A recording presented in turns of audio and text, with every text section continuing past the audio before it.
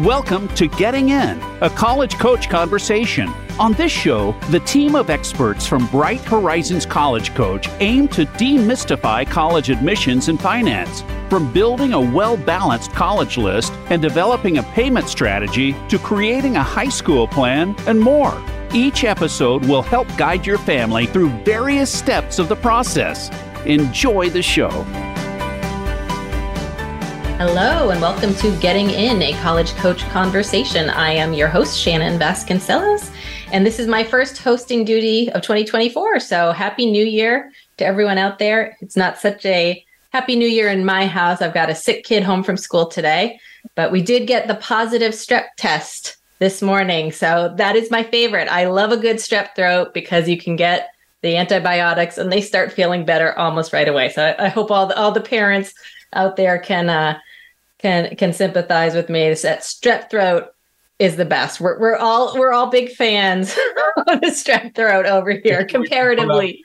Just that little bit. Strep throat is the best, and remove all the context. Exactly. Forget the rest of it. You can fix it pretty quickly. And I guess the other big thing in my life for the past couple of weeks now has been the FAFSA rollout, the brand new and maybe improved FAFSA. We'll find out in our third segment. We're going to be talking all about that rollout. In our second segment, we are going to be talking about college visits.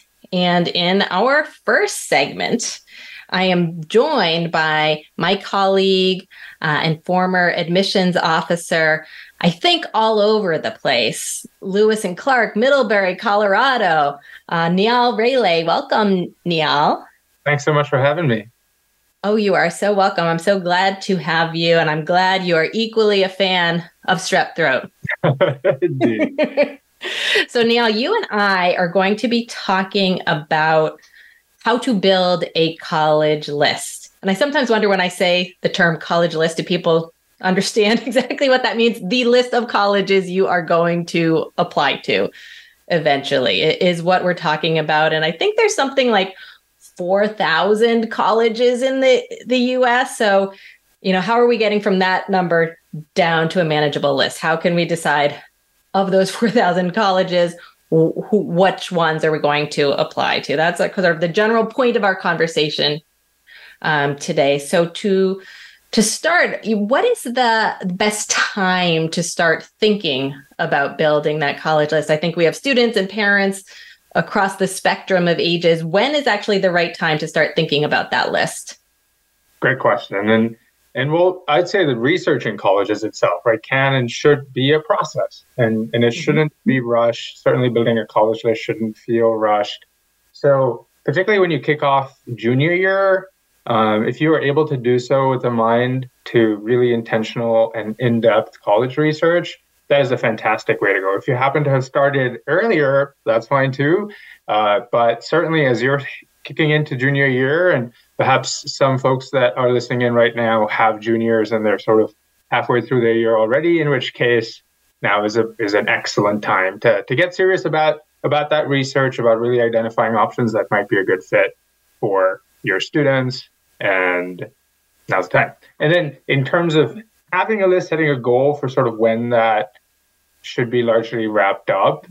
Our recommendation tends to be, as you're ending your junior year at school, summer hasn't kicked off yet. If you're able to line it up in a way that you have your list at the end of your school year, you are putting yourself in a really great position to make the most of your summer, switching gears, starting to actually work on your applications themselves, right? You can give yourself the biggest gift you possibly can by doing a lot of your writing for your college applications over the summer. So that's part of why we sort of think along those lines with the timeline. That makes a lot of sense, though. I think it's probably a hard sell to get students to start writing instead of going to the beach over the summer. It is. But as fall semester starts as a senior and you are put in 100 different directions. Yes. And on top of everything else, you have your college essays and your applications to think about. And we've worked with so many students that have been able to really be so much more intentional about having several drafts of their main college essays, so on and so forth, and feel really good about how they're positioning themselves in their applications by giving them the time that they already do have. And in the summer, of course, you'll end up having a little bit more flexibility. Yeah. And you certainly, I think senior year can be stressful enough. You don't want to go into senior year still trying to figure out where you're applying. If you can nail that list down beforehand, I think that just, you'll be happier in the end. You'll thank yourself. Your future self will thank you. Exactly. Right. So how do you actually get started on that reason? What is the first step in building that college list? Yeah. And the first thing I would do, I wouldn't even start by thinking about individual colleges. I would think about yourself, right? I would sit down, find a notebook or open an Excel page and list out every factor that you can think of that you might feel is even remotely important for you to have in a college environment. And try to be as inclusive and long form as possible as you list these out, right? It could be availability of certain majors, of geography and setting. It could be the size of the campus, the size of the classroom setting, the culture, diversity on campus, dining options, whatever it is, right? Let's say have a goal of having 30 things on that list, right? And once you're done listing those out, really reflect on them and try to order them in order of priority for yourself, right? So this is a chance for you to go through an exercise that can be really clarifying for yourself as to what's important without thinking through the lens of individual colleges just yet, even at that point. So that might be a really great starting point. And that's when you sort of can then launch into the exploration of colleges. And Serena is going to talk about a little bit of it in terms of sort of how to make the most of a visit to a campus, but you might also be able to do a ton of research online. There's incredible tools available to you to do research online, college websites. Colleges also have a lot of online engagement opportunities nowadays, particularly post the pandemic. You can register for things that happen online. So that's a sort of next step, is to begin that research process. And perhaps one thing that you can do, right, is consider in your area, in your immediate vicinity as well, what are the colleges that surround me and how do I begin to expose myself to the variety of what's out there? Right. So for instance, let's say that you live in Boston, right? And it's not necessarily about, I'm going to visit Wellesley or learn about Wellesley so that I can decide whether to apply to Wellesley or not. But instead, it can then be, what is it like to be at a small liberal arts college that happens to be pretty close to a big city and has a sort of a campus and has a sort of a classroom environment? So you're sort of testing out your hypotheses in a sense. And to the contrary, you could be at BU and see something totally different. You could be at UMass Amherst and see something totally different. You don't have to drive very far to be able to do all of that and get that experience. And I'm sure Serena will sort of dig into that in a little bit more detail. But that's a great way to kick things off, thinking about that exercise and then exploration just in your area as well. That's wonderful. And I think you mentioned the college the websites of the colleges themselves can be a good resource. Are there any other good sort of online resources that you can tap into to help figure this out? Totally. There's a great website. It's called Big Future and it's hosted by College Board. It has really great filtering functionality, right? So if you want to say, okay, I really want to look at colleges in this area of this size that offer this certain major, you can sort of tool it in a way so it's producing for you colleges that match a lot of those criteria. College Navigator is another such website that kind of puts things in a map, right? And makes it accessible in a little bit of a different way. The FISC Guide to Colleges might not be the best place to start, but they do tend to, it's a book, and it goes through sort of in a narrative format, a summary of what a college is all about in a couple of pages. And so that's another great resource that comes to mind. As you mentioned, the college websites are fantastic. Yeah. You learn a lot about the values of an institution by seeing what they are putting up front and center as well on their websites. And in addition to that, you can even go to YouTube, right, and say, a day in the life of a student at X college. And you'll be surprised there's a really nice way to sort of get an insight into life of a student on campus in a little bit of an unfiltered way by doing that sort of exploration as well. But there might also be other resources available to you through your school. So It's possible, for instance, that your school has access to something called Naviance or something called SCORE, these platforms that help college counseling offices sort of stay organized with their students. Yeah. So take a look and see if that exists, because there's a ton of inbuilt resource around college exploration and research through those platforms as well. That's fantastic. And as you're doing this research, what exactly should you be looking at? What should you be looking for? What do you think are the factors that you should be considering as you're building your list? As you're building your list, you want to sort of go back to, again, your starting point, which was yourself, right? And how you've seen these factors that are important to you show up in the different places that you're researching. But now that you're getting down to sort of the brass tacks of building the list itself, you want to get a sense of what are the bounds of this, right? So what is a good total number of colleges to apply to? We recommend aiming for between 7 and 10, right? We, in fact, did some research internally a few years ago, and we found that for students that apply to more than 12 universities, that for every additional university that they apply to, their overall chances of admission to the colleges that they were applying to started to table out or drop. And our hypothesis there is that they were spreading themselves a little bit too thin, because while some applications can be quite similar, it does take effort and attention for pretty much every single application to ensure that you're putting your best foot forward. And that's part of the reason why we really want to limit that number. As probability works, it's not really a game of I add another college in and therefore I'm going to improve my chances of getting in. Quite the contrary, in fact, right? So that number, of course, and then balance on the list, particularly in terms of selectivity relative to your academic profile as a student. And it might also be that the major that you select might influence that sense of selectivity too, right? There are some majors at some colleges, computer science and engineering are great examples that there might be a lot of pressure on that major. And as a result, it might be a lot more selective than the sort of overall selectivity of that place. So some factors to keep in mind as well. And when we think about selectivity, we often think about, folks might be familiar with the term sort of reach college, target college, safety college. Yep. We use similar language at College Coach, but we don't think anything is safe necessarily in college admissions, right? So you might hear us talk about reach colleges where a student's academic profile might not be as strong as a typical admitted student for that school. And we recommend that you apply to a couple of reach schools, because you should push yourself in terms of selectivity as you go through this process. But the bulk of your list, 3 to 5 colleges, should come from what we call the possible range, which is where your academic profile tends to match that of a typical admitted student, right? So that's the bulk of your list, but that was sort of the target range in other terms.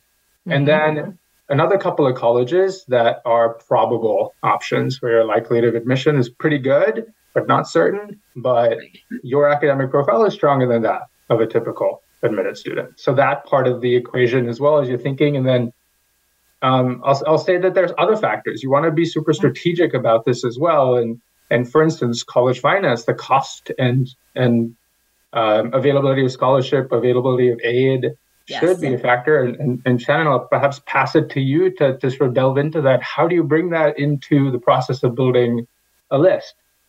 Yeah, and it is tricky, but I would actually start by taking a step back and saying, before you even think about the list, and again, as you mentioned, starting off with thinking about yourself and what's important to you, apply that same sort of thinking to the cost of college. And I would first take a look at what you're willing to pay more or pay less for, and what resources you have available. Thinking about, you've got savings, hopefully. What can you devote out of your cash flow on a monthly basis to college payments? Are you willing to borrow? And if so, how much? And kind of do that analysis first to get at your bottom line. And then look for colleges that meet your bottom line. And that could be in terms of their sticker price, that you can simply afford the sticker price of the college. But most people don't pay full sticker price. You may qualify for need-based financial aid or merit scholarships. So those need to enter the equation. I'll tell you, on college websites, they have a great tool called the Net Price Calculator that can help with calculating need-based aid eligibility. You can look at an admitted student profile to see if academically you're above or below average, to help figure out if merit scholarships are a possibility. But sort of in general, I think if you have that nice balanced list that you talked about in terms of probable, possible, and reach schools, if you have that kind of balance as well as a financial balance, maybe some private schools mixed in with some public schools, you tend to have your bases covered, I think, in terms of the finances, and we'll end up with some good options at the end. Yeah. And that in a nutshell is the process of building a list, right? And a couple of things that I would certainly recommend to keep in mind as you navigate this process. Yeah. One is there's a bunch of people here that have your back, right? Your friends, your family, and bring them into this process because it should be a fun process. Particularly the process of researching colleges, building your list. In some senses, you're shopping around for where you're going to spend the next 4 years of your life, right? And also, of course, your counseling team at your high school. If your company happens to be a college coach company, Bright Horizons College Coach Company, we certainly spend a lot of time supporting students with building customized college lists. So take a look into that, right? If that's part of what's accessible to you. And again, going back to that critical point about trying to identify fit, right? And starting with yourself. And once you are narrowing down your list, going back to that list that you might have created months prior, those things that were important to you, now that you have some colleges in mind, rate them on a scale of 1 to 5 across all these things, all these criteria that you set for yourself, right? And do a gut check in terms of, does this college show up on my list just because of its ranking, or is it show up because it really truly is an excellent fit for what I want in an experience? Right. Does it match your personal rankings of what's important to you as opposed to U.S. News Report or some other source that is not you and may not be the best place to start? Exactly right. And so that's the process again in a nutshell. And hopefully you picked up some good pointers about how to go about building a college list. Definitely. And we're just about out of time. Before we go, is there a next step you can point folks to once you've built that list? What's the next step? Get organized, right? Get a sense of the deadlines, get a sense of the expectations to complete those applications and start to map that out. We talked about trying to make the use of your summer as best as possible. Perhaps now that would also be the time, if it lines up towards the end of your junior year, to ensure that you have recommendation letter requests out to the teachers and do that too, right? So some of those other pieces, you're switching modes now, right? You've figured out where you want to apply, and now the rubber hits the road. You're starting to think about, how do I make the most of the time that I have to put my best foot forward? That's perfect. That's great. I hope that's enough to get folks started. Thank you so much, Nial, for joining us today. Thanks for having me. Oh, you're so welcome. And listeners, stick around. We're going to take a quick break, but when we come back, our colleague Serena will be here to help us with how to approach college visits. So stay tuned.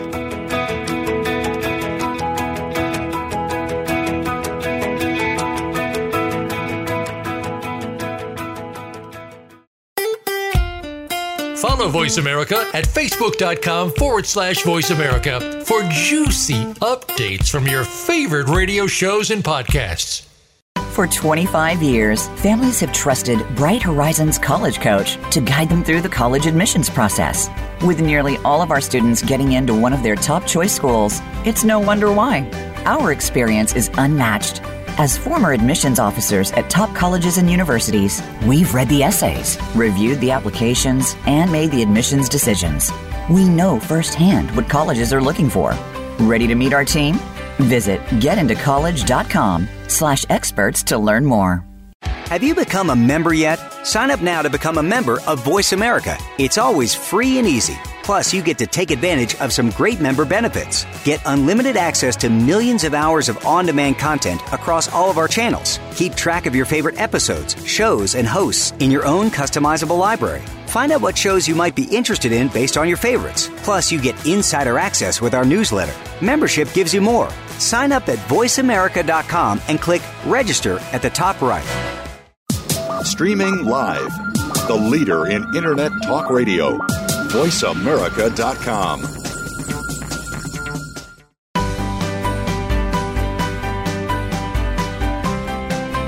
You are listening to Getting In, a college coach conversation. To submit a question for an upcoming listener Q&A segment or to suggest an idea for a future segment, please send an email to gettingin.voiceamerica@gmail.com. Now, back to the show. Welcome back, everybody. And I would now like to welcome my favorite colleague with a rhyming name, Serena Frisina. I just love saying it. I think we should have you on as a guest every week so we can introduce you, Serena. But Serena, actually, just like Nial, is a former admissions officer at Lewis and Clark College. Serena, did you and Nial work together?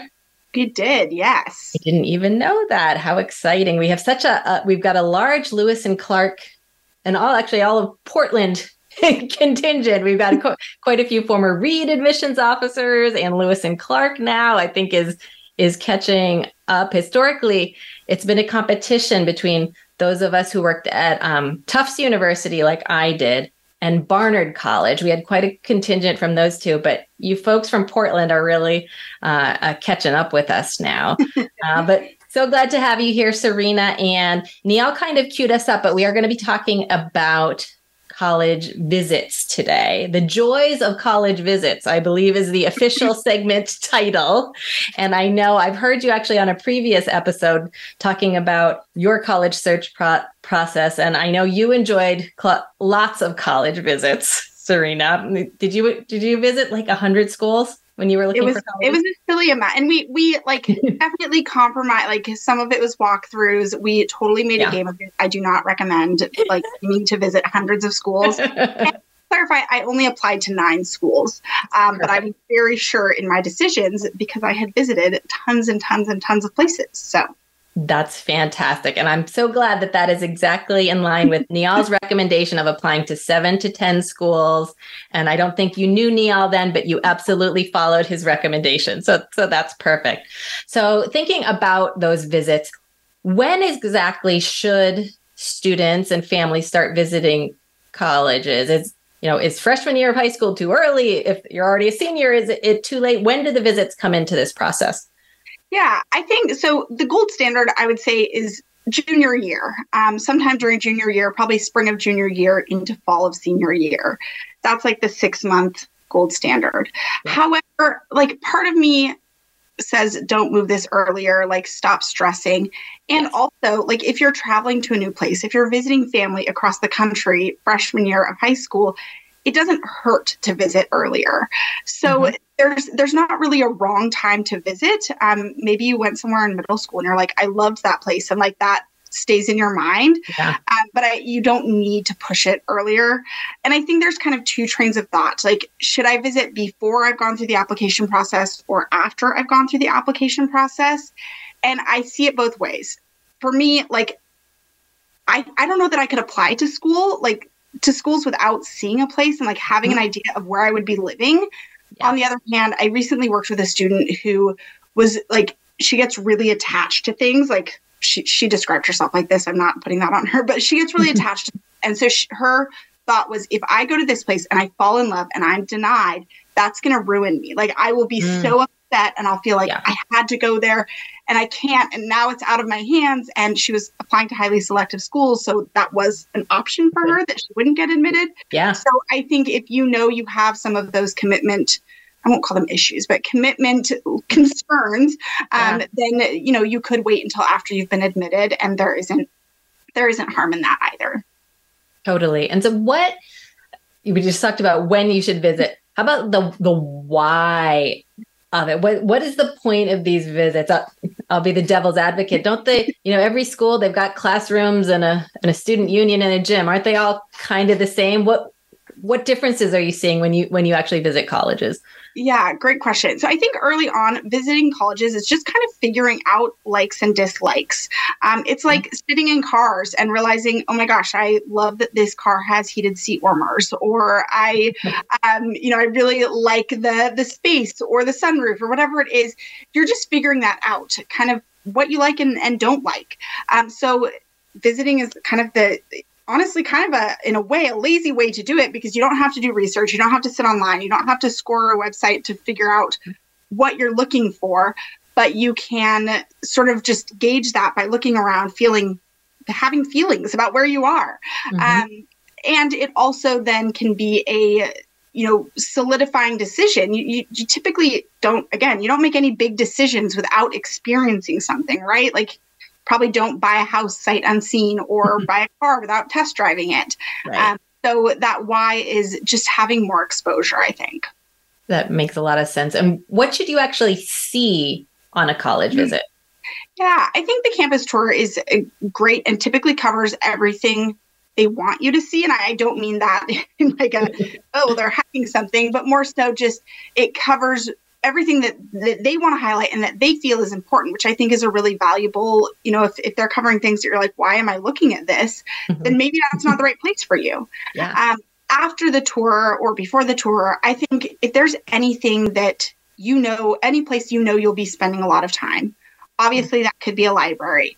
If you are an athlete, that could be the student athlete facilities. Yeah. If you just like going to the gym, even if you're not an athlete, checking out the gym. There may be limits to what you see. Often you're not allowed in residence halls or there are restrictions around that. And I get that that's frustrating. You want to see where you might be living. And also you have to recognize that students live there. So you're just invading somebody's space and home, and that's not always appropriate. So, if you can see a residence hall, great. If you have any friends or know anybody, friend of a friend, relative, etc., that lives on the college campus, definitely poke around and see if you can walk through their residence hall. Labs. I think coffee shops are a really cool place to visit. Oh, you're speaking my language now, Serena. Yeah, exactly. I mean, I have my coffee in hand. Right. But when in doubt, yes, love it. Just spending a few minutes in the coffee shop, grabbing your beverage of choice, listening to conversations, eavesdropping. That's not really but like all senses, listen, look. Just gauging what people are talking and who's there. Like, are there professors there? Are there students there? Like, who goes to this local coffee shop? Yeah.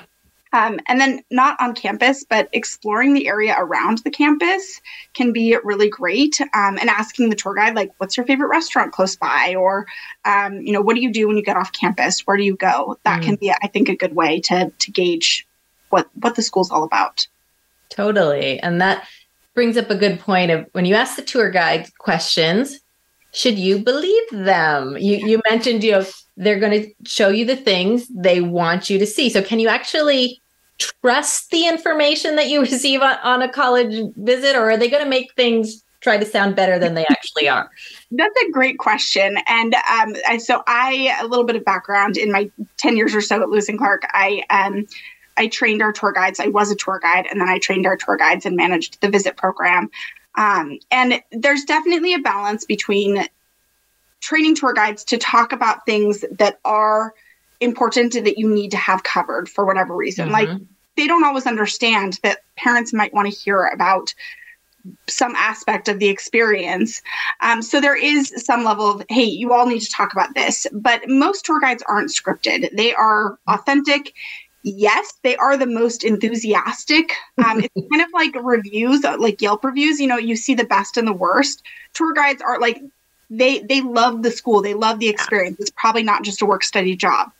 But I also think that when a tour guide says something that you disagree with, they probably don't think they're saying something bad. So, for example, if the tour guide says it's super competitive here, they think that's a good thing. Obviously, you can tell by my tone of voice, I disagree, but they like the competition at that school. And that might be a deciding factor for you. Yeah. Like, well, that's great. And I visited plenty of places where they totally were thrilled about how competitive and how selective the school was. And it drives me to work harder. And for me, that's horrible. And then I'd go on tours where they talk about how collaborative and everybody loves each other and it's great. And that's what I wanted. My best friend's the opposite. She's all about the competition. Mm-hmm. So for her, the collaborative schools were oh, gross. So I think even if it sounds, yes, they are more positive than every single student experience. And also the things that they highlight are things that they genuinely think are good things. So I think you can take those with authenticity, and there's also no point in lying. Like, then you're going to transfer out, and that doesn't do right. So like they don't, there's no push to get you to go to that school. It is, here's our experience, take it or leave it. So yes, you can trust your tour guide. Completely. Yeah. And I will say the one thing, money is my specialty, the college finance. And the one thing I will say to take with a little bit of a grain of salt, because I hear it all the time from families, is, well, they told me when I visited this college that they have plenty of financial aid and I didn't have to worry about it. And it's likely accurate that they have got plenty of financial aid, but they don't know at that point when you're visiting what your financial circumstances are, that you are the one that's going to receive the financial aid. So that's something you just have to be a little bit careful of. Every college does have financial aid, but they don't know your circumstances and if you are going to, how much of it you're going to receive, nor how much you need to attend that school.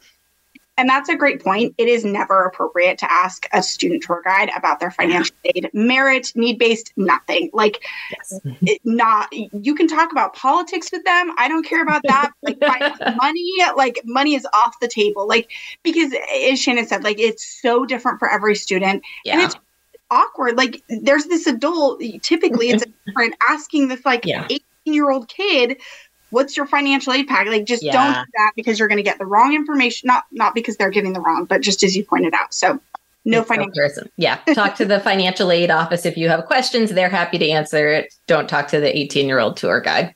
I think that's a good rule of thumb. Now, actually, speaking of money might be one reason why you can't actually visit a college. And there could be scheduling reasons, all sorts of reasons why you might not actually be able to make a visit to campus, especially if you're looking at colleges or thinking about colleges that are far away from your home. Are there alternatives to doing an actual on-campus formal college visit with the info session and the tour? Yeah, definitely. And there are a few ways to think about this. So the not visiting at all option. I mean, one of the great things that came from COVID are virtual visits. There's something called U-Visit on a lot of campuses, where basically this team came in and did 360 cameras. A lot of campuses are using that now. So whether it's run by their admissions office or kind of farmed out, but still approved by their admissions office, those virtual tours. And those are on the websites. In fact, I just signed up we'll be in Boston in a few weeks. And so I just signed up for some tours, and it says, hey, you're signing up for an in-person. If you want a virtual, here's the link. So on their visit pages, usually virtual. I hate this, but social media, often they do their own student-led tours or student takeover. Here's my dorm. That can be a really great way to visit. Just talking with an admissions counselor, calling, they might come to your school, talking with them there. Those can be great options. In terms of visiting, but not formal visits, I think some creative ways to explore campuses are through sort of natural, go to a sporting event or go see a performance, a play, a musical. Go, if you have a soccer game on a college campus, walk around afterwards and just check it out. So just wandering campuses, I think there's some benefit to that as well. Completely. Yeah. And what about for our seniors out there specifically? What do you think is we kind of talked about when the best time to visit is, but if you're a senior, should you be taking one of the sort of regular info session campus tour visits, or at this point, should you be waiting till an accepted student day? Are there differences between those two types of visits, and which is better? I would find the itineraries for both. You can usually reach out or check online to see if they have them posted. They're different, right? So one is a campus tour. You might be able to visit a class on that traditional visit day information session. They may have specific tours for seniors. An admitted student day, it's probably going to be tons and tons and tons of people, which is neither good nor bad, just fact. You'll be surrounded by a lot of people. You may get to meet other admitted students, and that can be really exciting. You may get to sit in on a class or a mock class or something like that, but it's probably going to be different than the opportunities offered on a day-to-day. So I think the timing of it might make a difference, and also just what your personal preferences are. But check those itineraries and see what's different. You probably don't need to do both, but you might have different opportunities. Totally. And those accepted student days, I feel like they're fun because this is the point where you've tried to kind of woo the college with your application. Now they're trying to woo you to get you to visit. So they're pulling out all the stops for you on those visits. Exactly. Yeah. Now, practically speaking, how do you actually schedule a college visit? Great question. Usually on their website. So typically go to the admissions page. There's usually a visit now. I definitely recommend scheduling. One, you want to get that visit tracked so that they can take that into consideration. If that's something that they track during the admissions process, can be beneficial to you. And also that way, if they have restrictions on visits, you're not missing out on you don't show up and expect a tour and not have one. So just make sure you schedule that visit on their website. Definitely. And I'm so glad that you mentioned making sure you've got it officially on the schedule. They might track it, and that could be beneficial to you in the admissions process. Can you talk a little bit more about that? And can a visit actually help your chances of admission? Yeah, so some schools do track demonstrated interest, and a visit can be the best way to demonstrate your interest.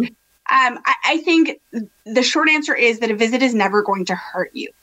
Even if they don't track interest, you are now a more informed buyer. I hate to use that term, but you're making a more informed decision. You're making a more confident decision. You're going to write a better supplement essay on what you experienced on that college campus. Again, I go back to you would never buy a house or a car without having some level of experience with it. Yeah. So there can be, it can give you some points, so to speak, in the application process, but realistically, it's never going to hurt you. And if you live close by to a college campus, I expect that you would visit. If you're far away, do what you can to engage, but visiting is never going to hurt. For sure. And I personally, as the money person, I love that you refer to the students and the families as the buyers, and being an informed buyer and doing whatever you can, whether it's an on-campus visit or a virtual visit, to get more informed, I think is the best way to approach this process altogether. So thank you so much for all of your tips, Serena. I hope everybody gets out there, get on the road or get on your computer, do those visits. Because, I think sometimes we get wrapped up in sort of the stressful parts of the college application process. This part is fun, right? Totally. Yeah. Well, safe travels, everyone. Enjoy your visits. And thanks so much for having me, Shannon. Oh, thank you, Serena. And folks, please stick around through the break. We will be right back, and we will be talking about the FAFSA rollout, one of my favorite topics. So stay tuned.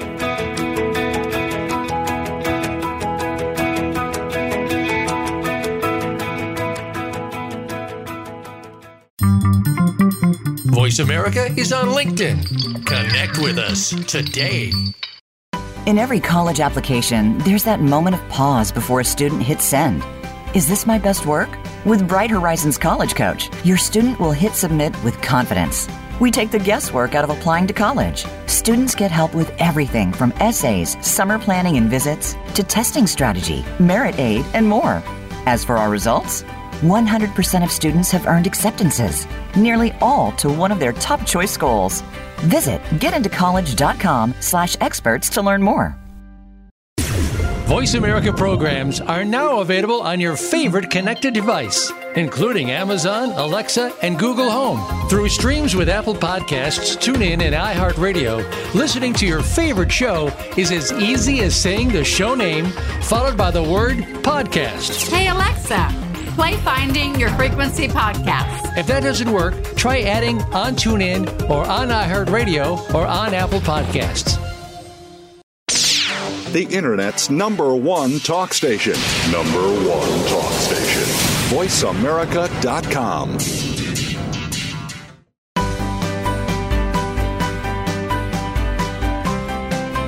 You are listening to Getting In, a college coach conversation.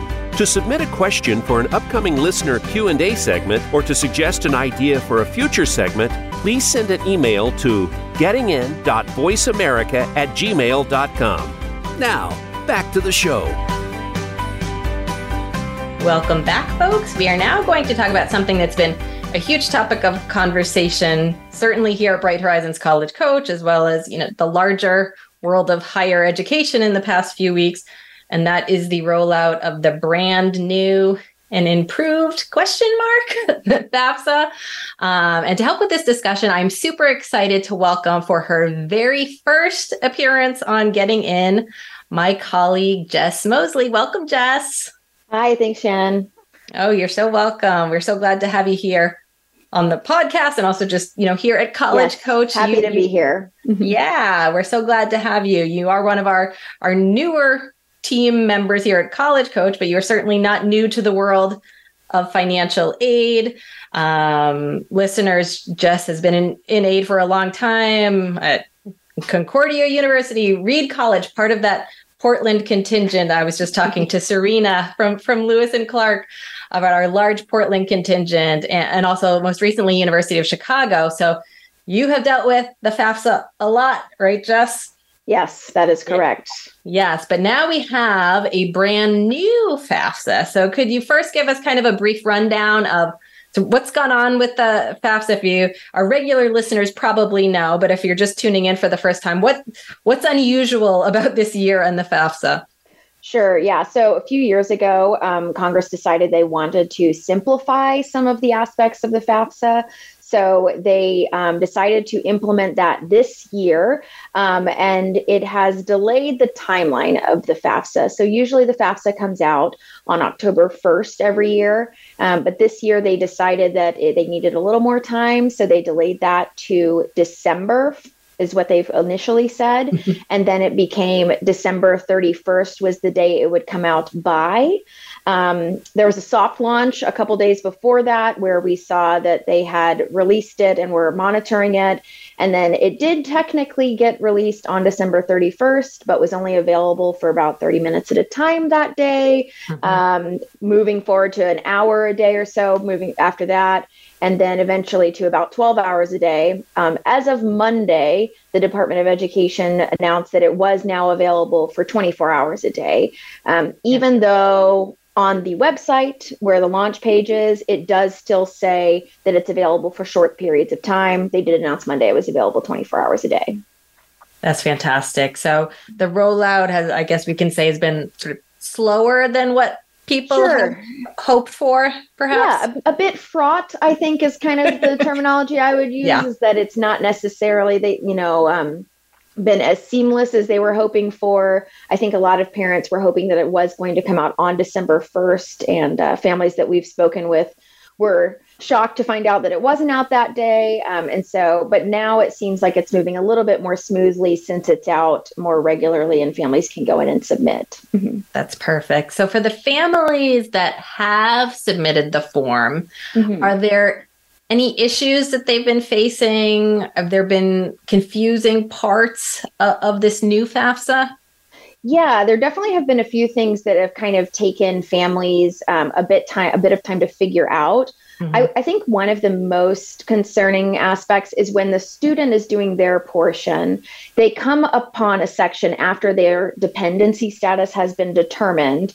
And so the top of the page will say your dependency status. And if it says dependent, it will then ask a question to the student if they want to apply for direct unsubsidized loans only. That question has confused students and families because it essentially asks if your parent is unwilling to fill this out, do you believe that is the case? And so then it sounds like you should be answering yes, when actually, if your parent is willing to fill it out, you should say no. So that I think is the most confusing part to a lot of families and even to a lot of administrators who have had to read it multiple times to figure out how they should be answering that question. So when you come upon that part, make sure you're reading carefully. If you are a family where your parents will be helping you fill out the form, you should say you should say no to that question specifically. Yeah, and I would totally agree. When I saw that question, I knowing exactly what to expect, I still had to read it through 3 or 4 times to figure out, am I supposed to say yes or no? There's like a double negative in the question. I think they maybe should have employed some more technical writers over there at the Department of Education, because just the way the question is phrased is confusing. So just make sure you're reading that carefully. And just to make the point to families, don't say, my parent is unwilling to fill it out sort of just for kicks because they don't want to fill it out, because that will limit in an extreme way what kind of financial aid you can receive. Only unsubsidized loans, no better subsidized loans, no Pell Grants. In most cases, no institutional aid from a college if you are considered a dependent student, which most sort of traditional 18-year-old students are. So just make sure that you're answering that question carefully. Are there any other confusing issues that folks have run into, Jess? Yeah, I think one of the other confusing things is that when parents are completing it, the transfer from the IRS happens automatically. You don't actually see the information. And so I think that has confused some families because they're not able to review what's listed on their tax return based on what transferred from the IRS. So that happens all in the background. And another confusing part of that is if your income is below a certain level, you will not even need to fill out asset information. And that level is below 60,000, and you don't have to have certain schedules. So there's all sorts of criteria for it. But I've talked to a couple of different parents who have been confused because it skips the asset questions altogether and just moves straight to the end, basically. So I think that those pieces, it's different than what it's been in years past, where you actually get to see some of the information or you log into the IRS. So now that it transfers automatically, it happens pretty quickly, quite frankly. And that's just a little confusing for people. It really does. And to be perfectly honest, it confused me when I filled out the form. I said, wait, I'm at the end already. Even though I should have known better, I was expecting to see something, some indication, clicking a button. We've now pulled your income tax information over, and it's all completely seamless behind the scenes, so that the form almost seems too easy. Right. Yeah. I think another issue that families have been facing that can be a little bit confusing is the way school selection works as well. So you have to fill out the state first, and then you can select the school based on the state, or you can fill out more like about the city and what the name of the school is. But once you select the school, it will say 1 of 20 schools selected, and then that school will go away. You won't see it until you add another school. So I think that can sometimes confuse students. They'll say, well, what happened to the last one I selected? Then when you add another school, it will then say 2 of 20 schools selected. So just making sure that you're aware that it is happening in the background. And then once you get to the review screen, you will be able to see all of the schools you selected for that. Perfect. Any other issues? I think that those are kind of the big ones that I've noticed. There definitely are some confusing points with, they'll ask you to put in both of your parent information as a student, even though only one parent is filling it out.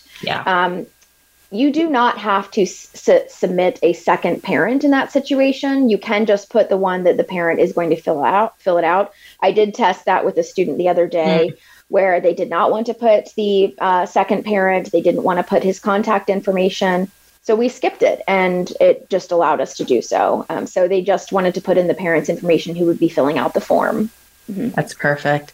Now, considering sort of the slow rollout and some of these issues, if you've been waiting to fill out the FAFSA, is now the time to do it? And I should probably clarify, we're taping this segment on January 10th. Our listeners will hear it for the first time on January 18th. So if you're a senior in high school and have not filled out the FAFSA yet, it's January 18th is now the time?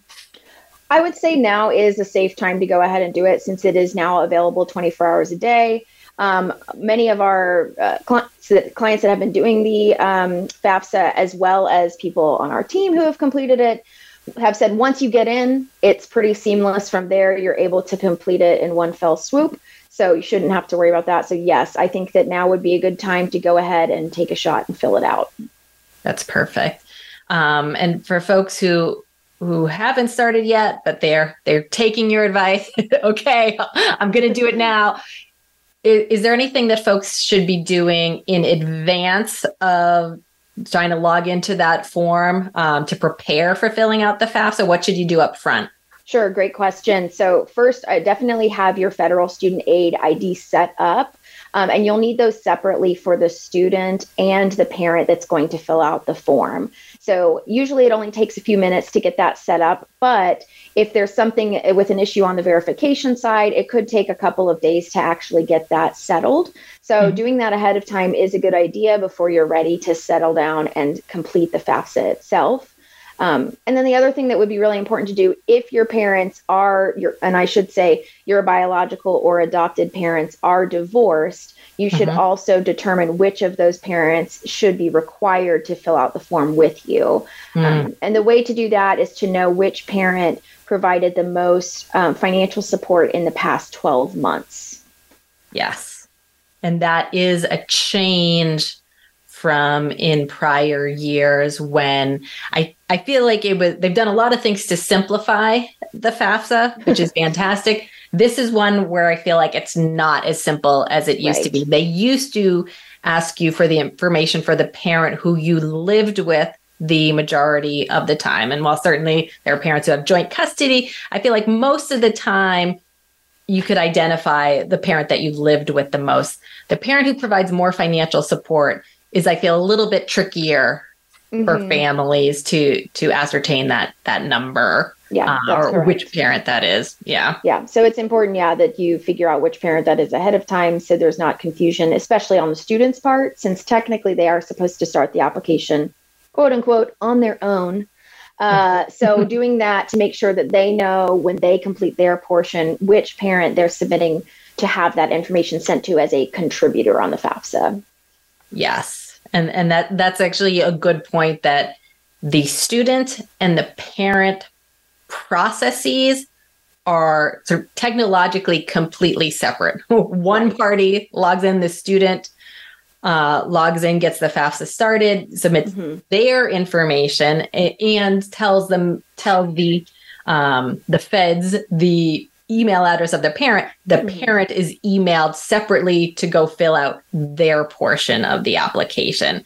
So you do have to have those two separate logins and complete the processes theoretically. Right. Separate. Yeah, you can be sitting next to each other. Exactly. Theoretically separate. If your student is doing it on their own and they want to finish their portion on their own, they will need parent social security numbers if they are a dependent student. So they won't be able to complete it on their own unless they have that parent's social security number.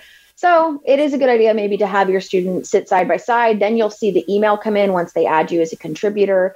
So that way you'll know that you're ready to fill out your portion when it's time for you to use your section. That's perfect. Now, what if you get in there and let's say, for example, you're the student and you get it, you start filling it out, you realize you don't have your parent's social security number, you're missing some piece of information, you want to double check on something. Is all progress lost? Or do you have to submit it once you've started? Or is there a way to save? So it is auto saving as you go along. You can leave the screen. You can log out, log back in. Everything will be saved. There is a small save button at the top as well, just to kind of give you peace of mind. But as far as we know, the information does auto save. So if you were missing something you needed, you will be able to log out and log back in later. That's perfect. And now what if you have submitted the FAFSA and then you realize you made a mistake somewhere on it, or potentially you need to add another school? Can you do that? Yes. As of this moment, no, you cannot today. But once your FAFSA processes, and our understanding is this should be at the beginning of February, you will be able to log back in and make corrections or add schools as needed. Typically, in a typical year, it's a 3 to 5 processing window, 3 to 5 day processing window.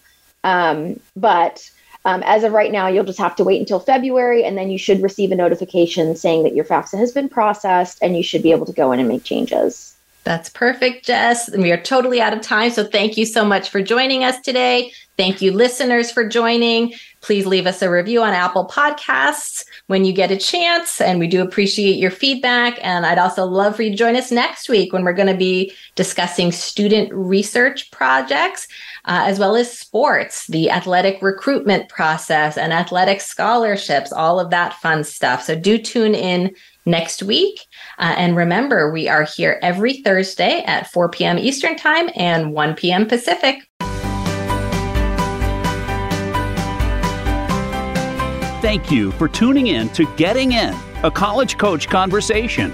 New episodes drop every Thursday. The goal of this show is to demystify the college admissions process for families around the globe.